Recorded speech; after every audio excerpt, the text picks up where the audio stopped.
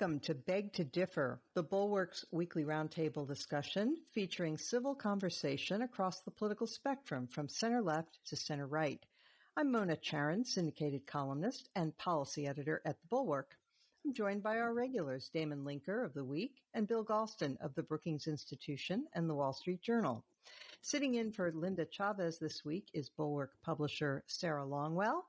And our special guest is Pulitzer Prize-winning columnist George F. Will. Thank you, one and all. Our first topic this week is going to be a look back. It's been just a little over a year since the pandemic really began, or at least since the lockdown part of it began. And it's a good moment as people are getting vaccinated and things are beginning to look up. To look back at what went right and what went wrong. So I'd like to begin with you, Bill Galston. One of the things that came up on this very podcast was that a number of you all were saying we needed to invoke the Defense Production Act and make respirators or ventilators because it was thought that was a desperate need. It turned out we didn't really need that many ventilators. It turned out they weren't that effective against this disease. Any second thoughts on that score? Well, absolutely. When each pandemic is different and each one is a learning experience, and we learned through experience that ventilators were ineffective in many cases and positively dangerous in others. Of course, that became more germane as new and more effective procedures and also therapies came online. It was thought to be state of the art when the pandemic broke out, and it turned out that it wasn't. And that was the first of many discoveries that we made along the one-year road that we've traveled.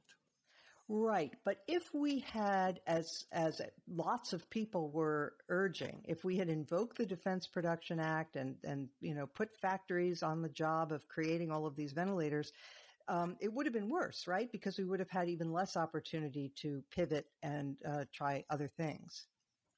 Well, actually, I'm not convinced of that. It wouldn't have taken so long to retool an auto plant as a ventilator factory. The auto equipment would have been warehoused and then reinstalled afterwards. So I don't think it would have been a disaster if we'd done it. In retrospect, it would have been ill-advised, but Life is lived forward and understood backward. Sure. George, as you look back, what do you see as the biggest mistakes and the biggest accomplishments of the past year? The biggest mistake was in messaging. People were frightened and curious and attentive. And so when the government was saying, this is terrible, but this is not serious, and they were getting this static out of Washington, I think that complicated things, because the whole point of this exercise was to get this nation of unherdable people herd immunity. To achieve herd immunity, you have to be like a herd for a little while. And that runs against the American grain. And there's a strand in America that I call country music manliness. And that is guys say, look, I'm a beer drinking, bass fishing, truck driving good old boy, and no itsy bitsy teeny weeny virus is going to make me put on a mask. You have to get over that. That's a strand of American life that has its uses, but not now, not in the middle of a pandemic. And so the big mistake, I think, was that. The big achievement was, and let's run up the flag for Big Pharma, much abused much of the time, was the fact that we threw money at the problem and we solved it. It was, to produce 2.5 or 3, however you want to count them, vaccines in a short period of time. I've spent a lot of time just as a kind of hobby looking at the Manhattan Project, how the government in, I think, 1942 bought 55,000 acres of absolute wilderness in eastern Tennessee, nothing there. And boom, suddenly there was the town of Oak Ridge and some of the great physics facilities in the world. It really does work when the government gets single-minded. And I think that's what we did right. Sarah, one of speaking of three cheers for big pharma, one of the things that the left has traditionally critiqued about the U.S. Healthcare industry and system is that we pay more for prescription drugs than any other advanced country. And that is true. But what we get for that is that we get innovation, we get new drugs because it's worth it to the pharmaceutical companies to invest in research and development because they know they have a really good market here. Even if other countries limit their profits, we don't, or at least not that much. And arguably, right, if it had not been for that thriving private industry called the pharmaceutical industry, we might not have been so fortunate as to have all the scientists available to do the vaccine work so fast.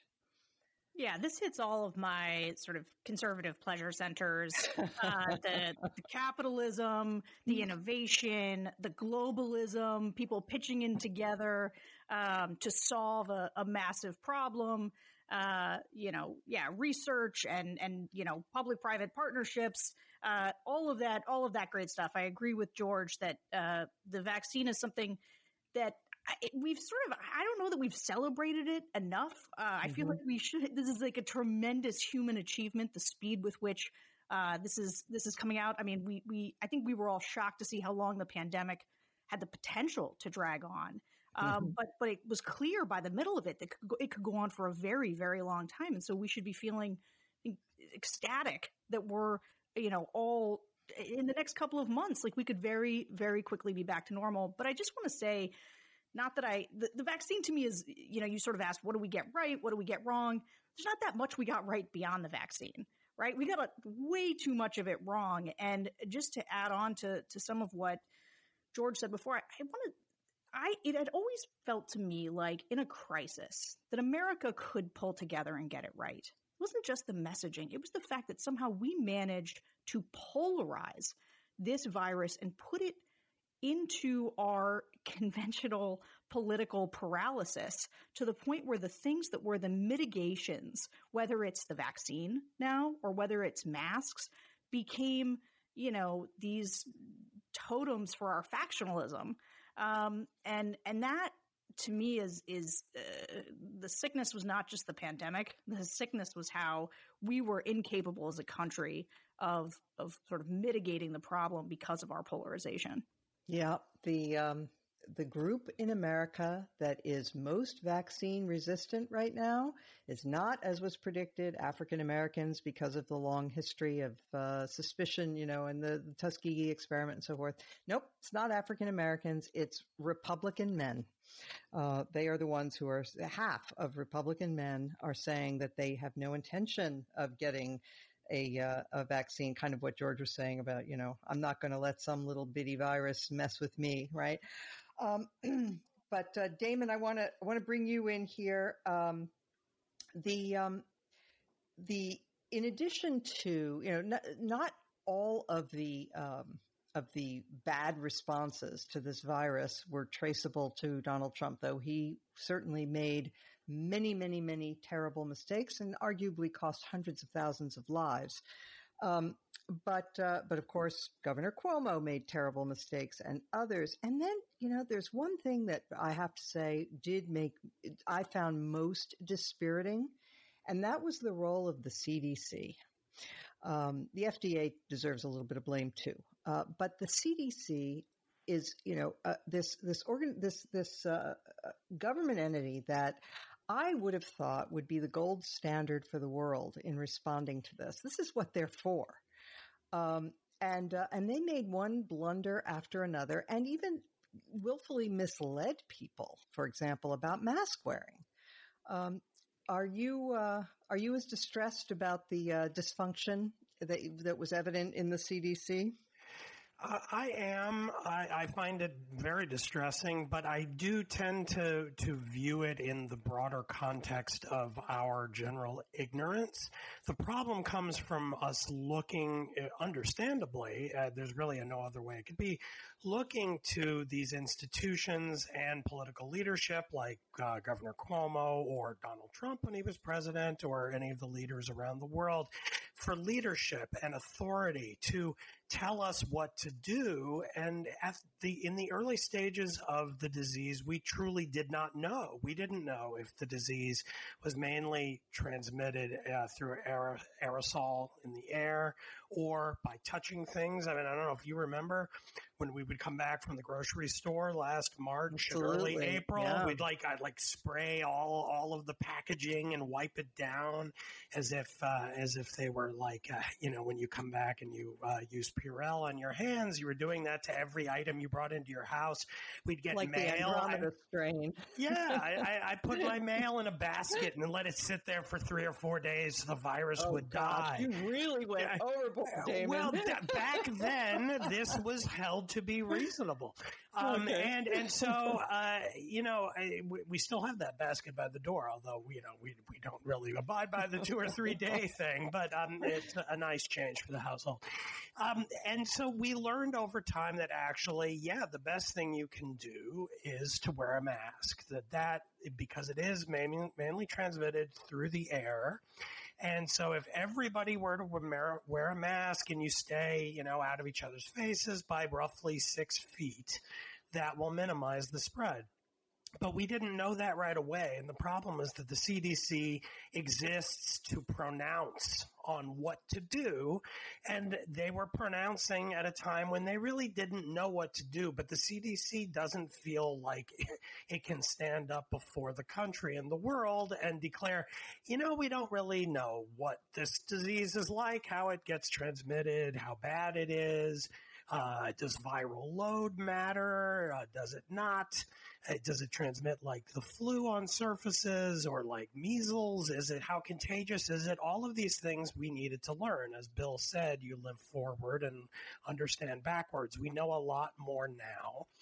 And so that has helped. But the danger is that when these authorities, whether they are institutions or individual elected officials, do make these pronouncements and then get proven wrong in an environment of uncertainty, it degrades our willingness to trust these institutions. Just this week, we all know of all the debates in America about school openings, and you have some people saying they should stay closed, mainly teachers and certain teacher union are saying we should keep the schools closed for safety and spreading the disease. And then a lot of other people saying schools are not major vectors of transmission. This is ridiculous. It's much worse for the kids to be out of school and for their families having them home all the time. Just this week, in Europe, where they are well underway into their third surge of the virus, Belgium was pronouncing that actually the reason why they're going into their third surge is because of schools. Schools are the major vector of transmission. Is that true? I don't know. That would seem strange that that's true in Belgium, and it doesn't seem to be true in other countries. But either it is true and we got it wrong, or they're wrong and trying to deflect their own ignorance. And the result will be that fewer Belgians will believe and trust their own government. So it's a function of the need for authority with a kind of paucity of hard, solid information in a hard situation. Right. Well, I agree with everything that's been said pretty much. And I would just add that going back to some of the discussions that we had over the past year, it does seem to me to be a good idea to stockpile PPE, because those are the kinds of things that are always going to be needed no matter what the nature of the disease, whether it's transmitted through the air or on surfaces or whatever. So that seems to me to be a reasonable sort of precaution to prevent the next outbreak, or deal, not prevent, but to deal with, to cope with. And Then I'm going to say something that has gotten me into a lot of trouble with my readers because I noted in a column that one of the things that we learned that most people do not want to talk about is that our levels of overweight and obesity in this country made us quite vulnerable, that if you look around the world, one of the things you find is that countries that have over 50% of their population that falls into the category of overweight or obese have much higher death rates than those that are more trim and fit. So that is a lesson I doubt anybody will want to focus on, but it does appear to be the data on this are pretty robust. Just a couple of quick comments, not exactly begging to differ, but begging to add. Okay. First of all, I was interested to hear Sarah say that the performance of the drug companies had gotten her conservative juices flowing. Well, if so, it was the kind of conservatism that we saw in World War II, where government turned the United States into the arsenal of democracy by throwing huge amounts of money at problems. And it wasn't just the drug companies anticipating markets from the vaccines.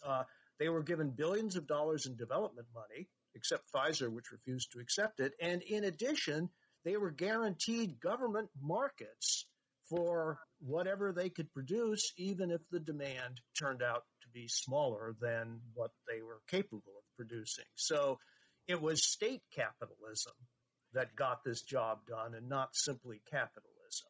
Oh boy, Sarah did say public-private. She did mention that. Public-private partnerships, but these pharma companies, they save civilization, but Bill Galston still can't give them credit. I'm giving them plenty of credit, but you also have to give big government some credit, and I think that's what George was doing. And speaking of George, I was interested to hear his reference to country in Western America because, some years ago, Walter Russell Mead distinguished 4 American traditions, the Wilsonian, the Jeffersonian, the Hamiltonian, and the Jacksonian. And interestingly enough, in the past century, the Republican Party has cycled through all of those phases. It was Hamiltonian at the beginning of the 20th century. It was, it was the bearer of the progressive tradition. After the New Deal took over Hamiltonianism, the Republican Party became Jeffersonian. It was Jeffersonian for a long time. And then there was a brief flirtation with Wilsonianism during the second Bush administration, Bush 43. And now the Republican Party has squarely become the party of Jacksonian America. And we are wrestling with the consequences of that. An interesting historical progression.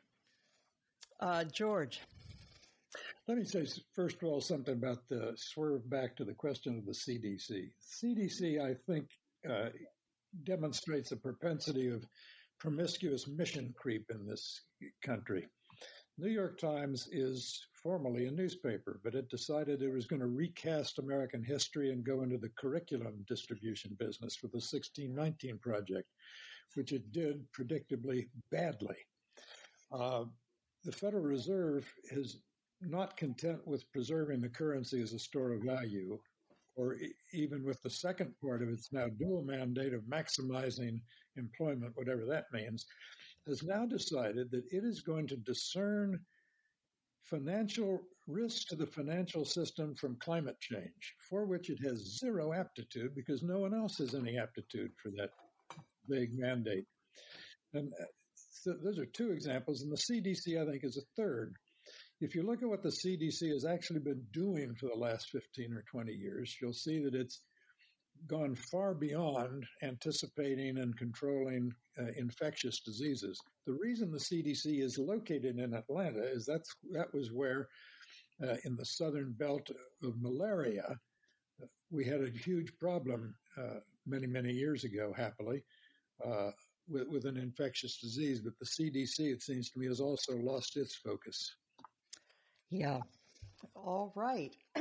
And I would just, Bill, I just want to circle back real quick on the subject of the pharmaceutical companies, accept that you're absolutely right. They relied upon government guarantees of, that they would purchase the vaccines that were produced. That's right. But my point earlier was that if we had a more government controlled pharmaceutical sector in general, as was the preference of people on the left, we might not have had the capacity to gear up so quickly to produce the vaccines. That's speculative, I agree, but we'll never know, will we, Mona? Well, but just to this point, or the original research. I mean, the mRNA research, like that existed. That was things that people had been investing in and working on for some time. So yes. I just to say, I mean, there was a reason that it was brought together so fast, and it was the culmination of years of research and effort. Okay, moving to Biden's New Deal. The president is said to be feeling very optimistic about getting even more spending through Congress. He's talking about something like another $3 trillion on infrastructure and universal pre-K and all kinds of things. So my question is, let's start with George Will. Are you concerned about the potential? Well, what is your feeling about this vast amount of spending? We talked last week on this show, or 2 weeks ago, about the inflation risk, so we have that covered. But beyond that, what do you think the consequence will be? Some people are saying this is a New Deal. What's your view? It's not a New Deal until many of these things that are ostensibly and theoretically temporary are made permanent. Mm-hmm. I expect there'll be an effort to do that to absolutely everything, but until it's done, it's not quite a New Deal. Because Franklin Roosevelt said the New Deal was a new relationship between the citizen and the central government, and this is not a change in that relationship, it's an intensifying of it. I think it advances the more than century-old progressive agenda of increasing dependency on government as a good in itself. It also is, there are two ways to finance government: current taxes and future taxes, and that's not going to change. What we've seen is modern monetary theory, which is deplored by Republicans but practiced by Republicans, is praised by Democrats and practiced by Democrats exuberantly. And the theory is that if R is less than G, that is, if the interest rate on government borrowing is smaller than the growth rate of the economy, there are essentially no limits to the amount that can be safely borrowed by the government, as long as, and here's the enormous asterisk over that, as long as the risk of inflation for the foreseeable future, that's the crucial term, is slight. The problem is, how far is the foreseeable future for the economics profession? Mm-hmm. April 2008, the foreseeable future did not include September 2008.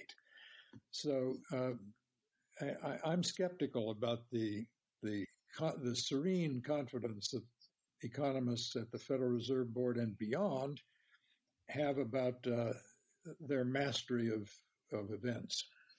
Yeah, Sarah, one of the points that Megan McArdle, a frequent guest on this podcast, has made is that there is a phenomenon in science where a new breakthrough doesn't happen until the old people have died off. But there's another phenomenon, which is in economics, which is that people don't worry about bubbles if they haven't personally lived through one. And so if there are not enough people who are in decision-making roles right now who have seen the ravages of inflation, they say, it's really worth it. But leaving inflation aside, because we've devoted a lot of attention to that on this podcast, there's another aspect of all of this, and that is that, over the last 40 years, one of the most important movements, it seems to me, was the neoconservative movement, not the neoconservatism of foreign policy that people associate with foreign wars, but rather the sort of chastened liberals who saw the Great Society and said, sometimes these well-intentioned government programs don't take into account the unintended consequences, and they wind up doing more harm than good, or they wind up doing harm that they didn't anticipate, certainly. And I find that while there's a little bit of that attitude on the right, not enough, there's really seems to be none on the left. I mean, there's just this shovel money out the door for every program. There are 40 federal worker training programs in the federal government at least. And the Biden administration is just seeming to, not have any of that modesty about its plans or about what these programs do. Yeah, modesty is not on the agenda right now. I mean, this is Biden going, in his mind and in the left's mind, big and bold and going for structural social change. I mean, I was trying to read about the infrastructure package, which is looking to be about a $3 trillion package, and just looking at some of the things contained in there. Now, there are a bunch of things that I think could garner widespread support. I think there's a lot of Republicans and business types who would say, boy, we need to do something about our crumbling bridges, our roads, our electric grids. But also they want to do things in the infrastructure package like free college, paying for childcare. And one of the things that's amazed me, and the COVID bill was sort of similar, is the way that Democrats are kind of treating. It just feels like they're treating these. I guess I'm going to invoke a country song too. But there's this song about, living like you're dying, and, you go skydiving and Rocky Mountain climbing and you jump on a bull. And it feels like I listen to too much country music, but there's a sense that it's like, man, we've got 2 years. We are going to push as much through as we can. And my concern is actually, I've spent the last 4 years of the Trump administration very fearful about our democracy, our ability to have a government that can work. And I think that the Democrats kind of go for broke mentality where there's not a good faith attempt to figure out how to let Republicans play the one healthy role that they could really play in some of these, which is to find a way for some restraint, to find a way to make these bills more targeted, to force some compromise.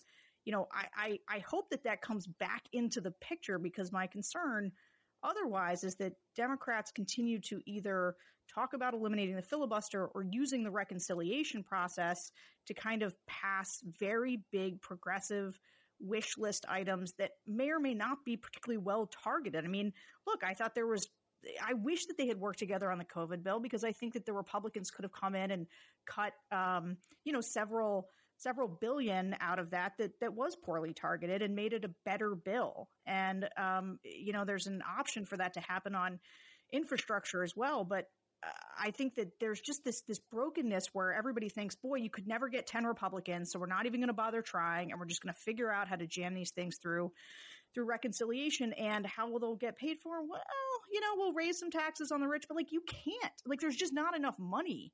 And so it comes down to how much are we going to borrow? And look, the problem is that the Republicans now have no moral authority with which to talk about the debt and the deficit, because it basically disappeared for 4 years while Trump was in office and while they passed their tax bill.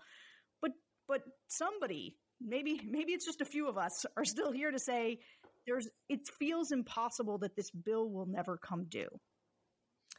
Damon, what's your sense of how this will play politically? So Biden's gamble seems to be that, let the Republicans talk about Dr. Seuss and cancel culture. I'm going to pass all this legislation that they're going to really like, and it's going to be enough to confound the usual pattern in the midterms where the president's party loses seats. Well, it certainly is an original way to try to govern. One way in which what's going on really is not like the New Deal, in addition to what George has said, is that in 1933, when FDR became president, the margin in the Senate was 58 to 36, with the Democrats holding close to a 60-seat majority. And then in the House, it was 311 to 117. That was what we used to call a mandate, but we don't really see those anymore, given how narrowly divided everything tends to be these days. But, we're essentially dealing with a dead-tied Senate with only the vice president holding the tie-breaking vote, and then a handful of seats, a razor-thin majority for the Democrats, and they are proposing to undertake something of the size of the New Deal with only that support behind it. And so I think that is incredibly risky. They are essentially making the gamble exactly as you set it up for me, Mona, of essentially saying, if we, for these 2 years, spend and spend and spend, make college free, maybe forgive all student loans, do all of these other things with these gobs and gobs of money that is just kind of winking into existence at the Fed. Then that will effectively be like, to speak in cynical terms, that we've bribed enough Americans that they'll go and vote for us in less than 2 years, and that will have the effect of giving us that overwhelming support and majority and mandate after we've already done these things, which then they would, of course, take as an indication that they should do yet even more with now their larger margins. My major concern over the last even 4 years of the awfulness of Trump has always been, even more than Trump, has been the context of Trump, which is polarization. And the fact that things seem to be going in a kind of centrifugal way, where one side's overreaction prompts an equal and opposite overreaction on the other side. Maybe that's unfair because Trump was kind of equal to no one in his awfulness. But I do worry that this is going to set up the Republicans with a far more potent argument to make on the other side than they would otherwise have had with only Trumpian acting out in their toolbox heading into the midterms and then in 2024. Yeah.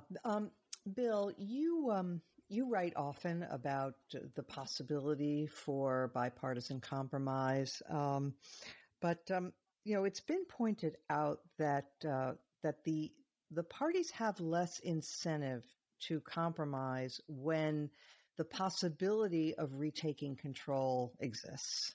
So, if the Democrats have, 2/3 of the seats and the Republicans have 1/3 of the seats in the Senate, you're going to get a lot of deals because that's the best the Republicans can hope for. But if it's 50-50, the Republicans think, well, it's not in my interest to compromise. It's in my interest to oppose and then to run on that and possibly regain power.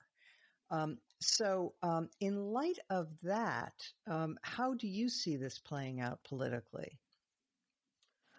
Well, you've just accurately summarized the theory put forward by political scientist Francis Lee, formerly of the University of Maryland, now of Princeton University. And in a very short period of time, it has become one of the more widely accepted empirical findings of recent political science. And I think there's a lot to it. I would point out that when the Democrats had a massive margin during the first 6 years of the New Deal, there wasn't a lot of compromising going on either. So Fran's theory most accurately describes the period between the 1950s and the end of the 1970s, and that's not to take anything away from it. Mm-hmm. I'd also point out that this is a classic gamble on the electorate. the Biden administration has a theory of the case. That is, it will adopt a huge number of expensive programs, push them through by any means possible, and the American people will judge them by their results, which they hope will be positive, and will return the Democrats to power with an even greater majority in 4 years, while warding off the usual second midterm slump. What is the model for that? Of course, the first New Deal, where Roosevelt won big in 1932, but because the American people thought his bold, untested, unprecedented programs had succeeded, they gave him an even bigger margin of victory in 1936. So this is almost like a bet on parliamentary government, where a single party pushes through its program and then hopes the country will benefit from these programs and the American people will respond affirmatively in the electoral forum. And we'll see. It is, as Damon said, an inherently risky strategy, because if the programs are not seen as having succeeded, or, to cite George, if it turns out that the economists are unreasonably and unwisely unfearful of the consequences of spending this much money this fast, we could indeed have a rerun of the 1970s and early 1980s, which I, as the bearer of a 30-year mortgage at 13 7/8% in the early 1980s, remember all too well. All right, let's turn now to relations with China. If you all recall, one of President Trump's themes during the 2020 campaign was that if Biden were elected, we'd all be speaking Chinese by now, that we'd be in their pocket. So let's start with you this time, Damon. What did you make of Antony Blinken's encounter with his interlocutors from China over in Alaska this week? I think he did pretty well, all things considered. Our friend Eli Lake wrote a nice column for Bloomberg this week, in which he gave him a polite round of applause for handling some tough situations rather deftly. It's a very complicated balancing act we're in here, where we need to be tough, but it's precarious. There's many variables in the world going on, and we have to walk a fine line. So I don't know how much else I have to say about it other than he did fine for now, but there's a lot more risky going on. I think the situation over Taiwan could become very dangerous at almost any time. And actually, I'm going to hold off on saying much more about that until I have my my final segment recommendation, which has to do with that issue in particular, if that's okay. Sure thing. George, I found Secretary Blinken's comments quite refreshing. I thought he was very measured in what he said to China. He told the truth. He said the United States relationship with China will be competitive where it should be, collaborative where it can be, and adversarial where it must be. That seemed like a very grown-up message. I think so. No, I think they're off to a terrific start, and say as much in my column in today's papers. First of all, I think they're changing the rhetorical tone, which is that human rights is coming back to a central role in American foreign policy, particularly with these people, the Chinese Leninist regime.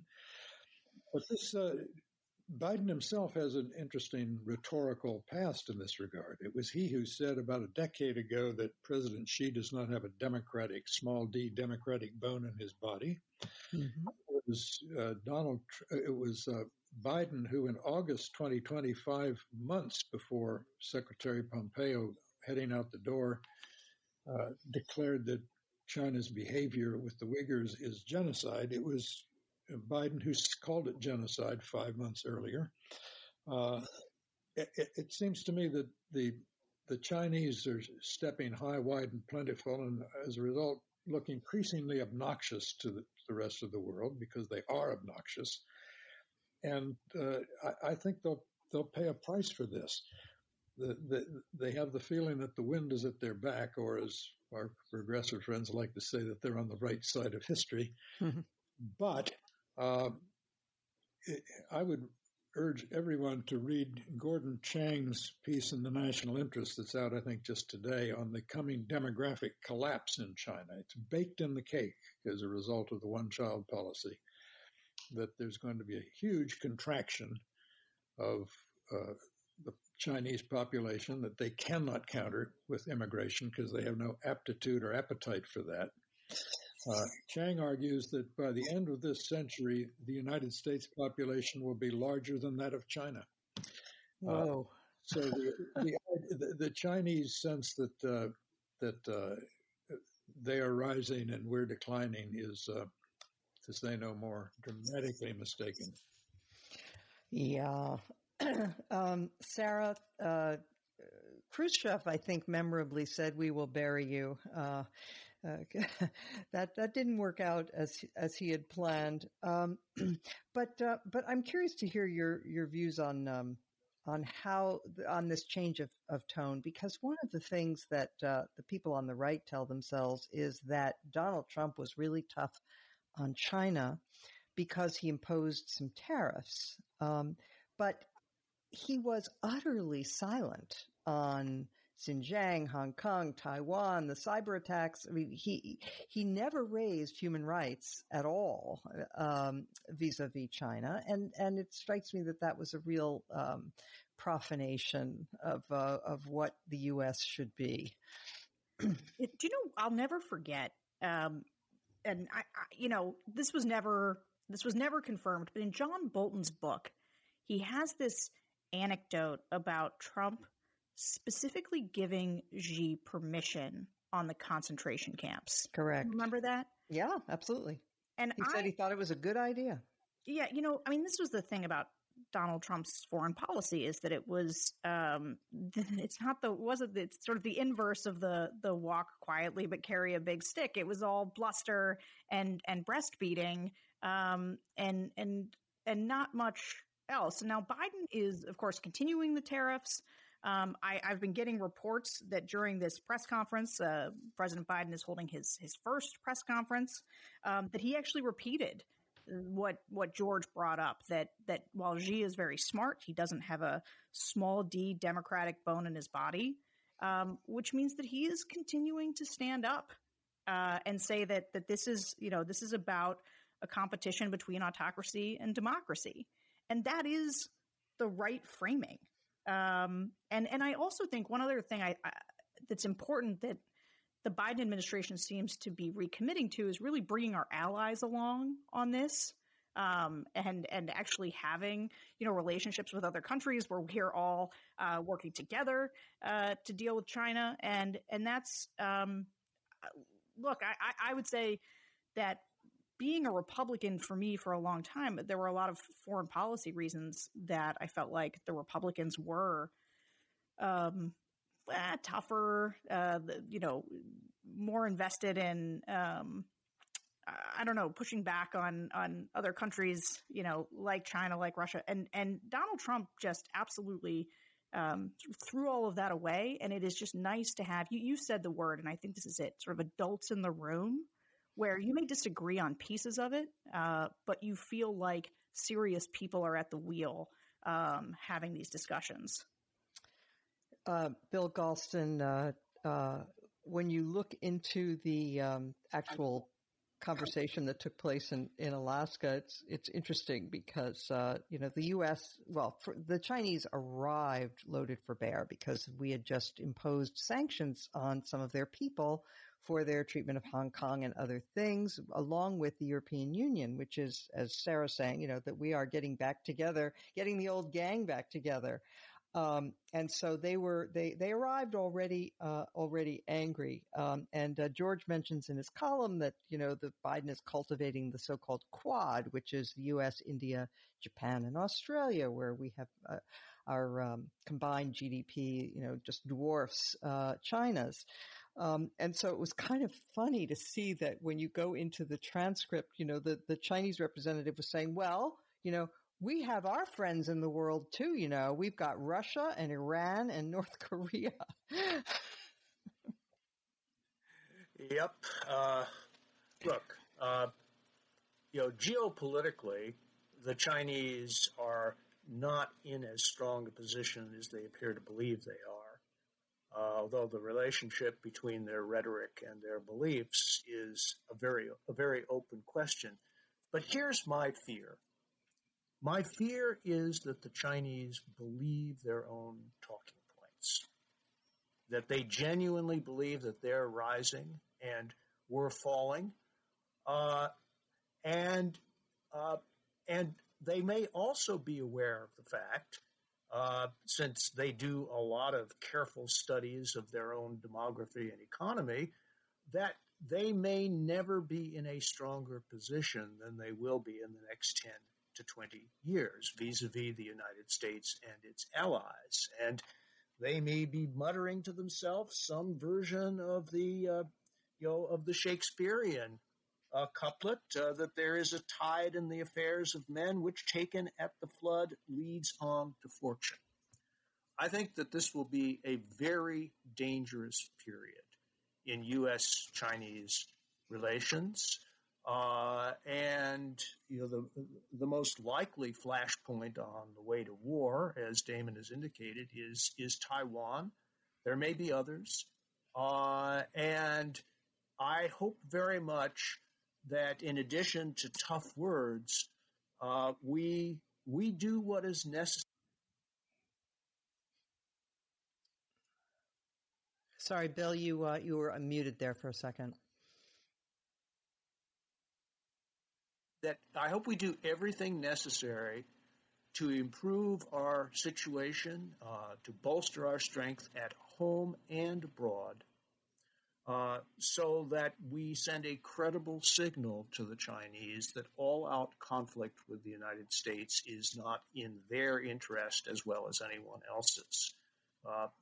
And we had better get that message across as credibly as possible and make it stick for the next 2 decades until the peak of the crisis has passed.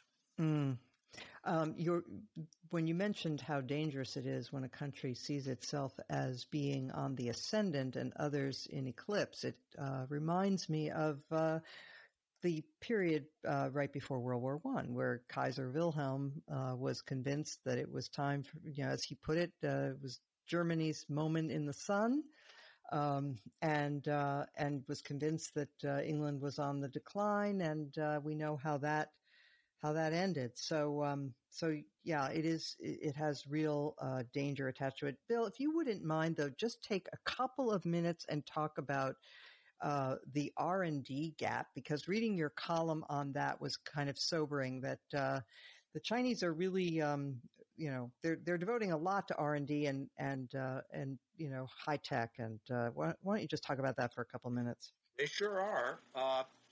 I hope that most people, or at least most people who follow politics these days, have become aware in recent years of the Made in China 2025 policy, which is an effort, a massive investment effort on the part of the Chinese government to seize what everybody recognizes to be the commanding heights of the technology future, which will lead to economic fortune and also potentially to military dominance.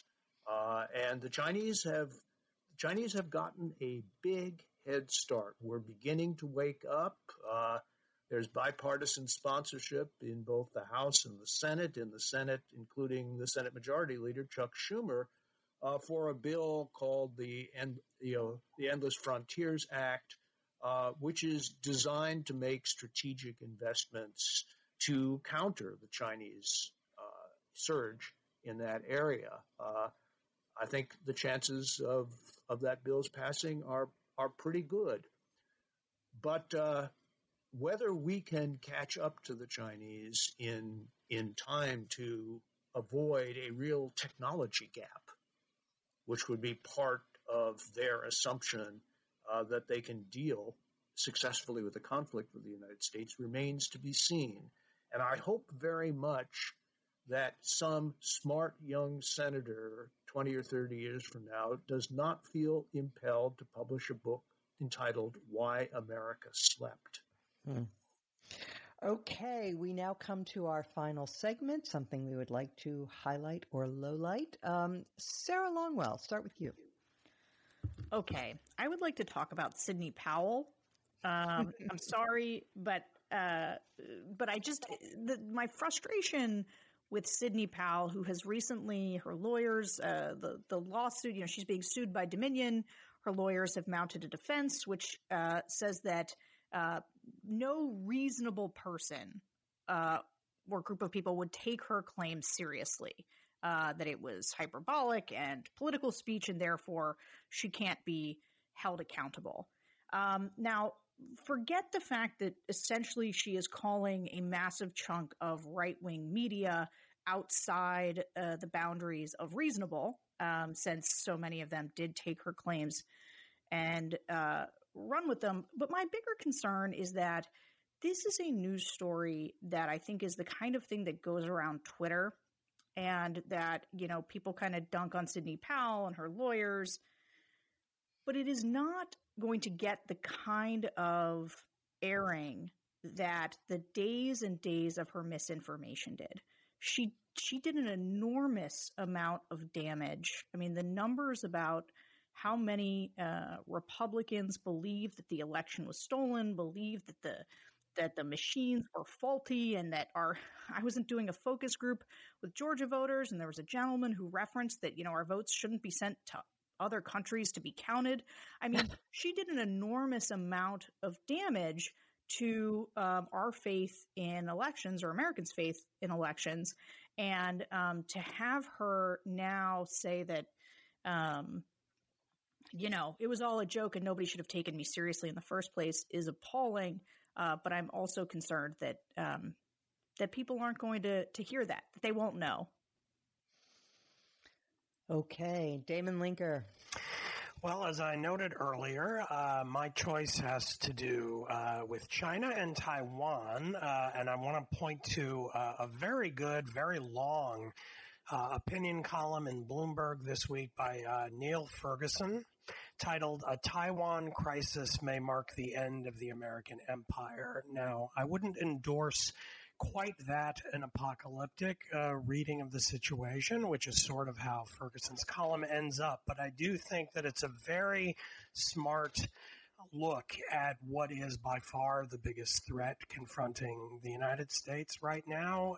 And that is one rooted in the kind of structural tendency of ascending powers to head into a collision course with powers that are on top. And the power on top, of course, is us, and the ascending power is China.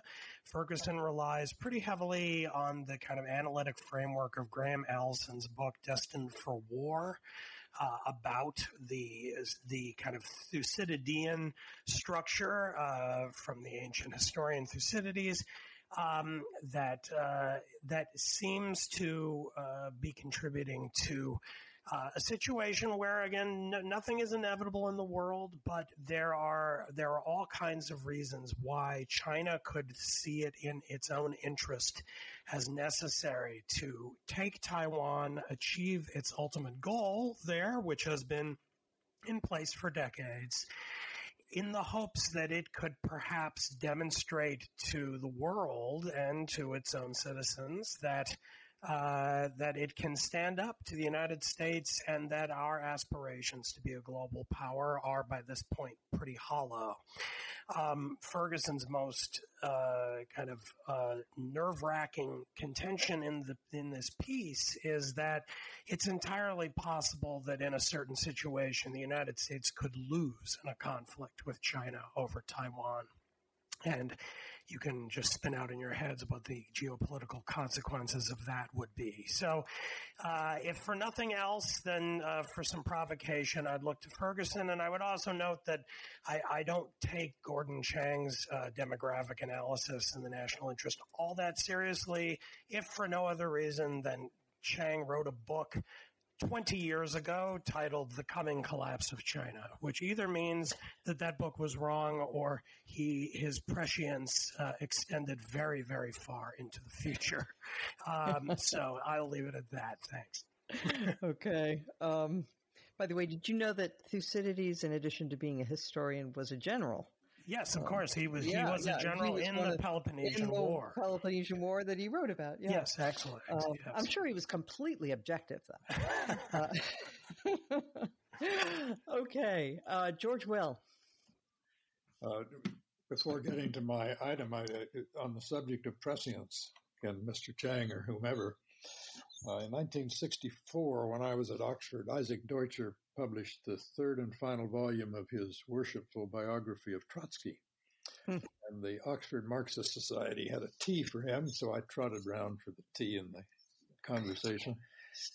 In the course of his remarks, Isaac Deutscher said the following. He says, proof of Trotsky's farsightedness is that none of his predictions have come true yet. Think about it. That's dialectical thinking for you. Exactly. What I would offer to think about is looking on the bright side, as I am disinclined to do. I have a feeling that there is going to be a coalition of sensible conservatives and sensible progressives on behalf of a carbon tax. That is, they're going to say, look, the climate's become something of a monomania with the Biden administration. If they are serious, they're going to realize that it is slow and problematic to achieve have climate effects through subsidies of this and that industry and regulation of this and that industry, that the quick and efficient way, endorsed by George Shultz, the late George Shultz, and other Republicans, is a carbon tax which brings the whole climate policy into the realm of economics and changing incentives in a rational way. And I have a feeling that 6 months from now, maybe the climate tax will be elbowing aside this multiform agenda that whereby the Biden administration says everything must relate to reducing climate risk, which, of course, we have no idea how to do other than through a climate tax. Yeah, that would be lovely. There is actually, though, one thing that we could do that people do know would work. It's only a question of whether we want to spend the money and the psychic effort to get it achieved, and that is make a huge investment in nuclear energy. So, all right, Bill Galston. Today, two very powerful men made news. I'm not sure which is more powerful, but I will list them. President Biden announced that he expected to run for re-election in 2024, which I found interesting. And Mark Zuckerberg reportedly, and perhaps while this podcast was going on, has already done so, has endorsed revisions to the famous Section 230 of the Communications Decency Act. So the fat is now well and truly in that particular fire. Interesting. All right. Since it went over well last week, I'm going to give you a couple of Onion headlines before I give my highlight. First headline from the Onion. Georgia lawmakers warn stricter gun regulation could cause mass shooters to move to other states. The second headline, Ted Cruz decries voting rights bill as shameless power grab by American people to control country. All right. I would just like to put in a word for Chuck Lane, who, another previous guest on this podcast, who had a column this week arguing walls don't work, open borders don't work, or at least they're not feasible. Why not try realism? And one of the realistic things that he's proposing is guest worker programs. It is something that should appeal to both sides. If people were to strip away the emotion associated with this, there could be greater protections for the workers than we had during the Bracero program, and it would solve a lot of problems.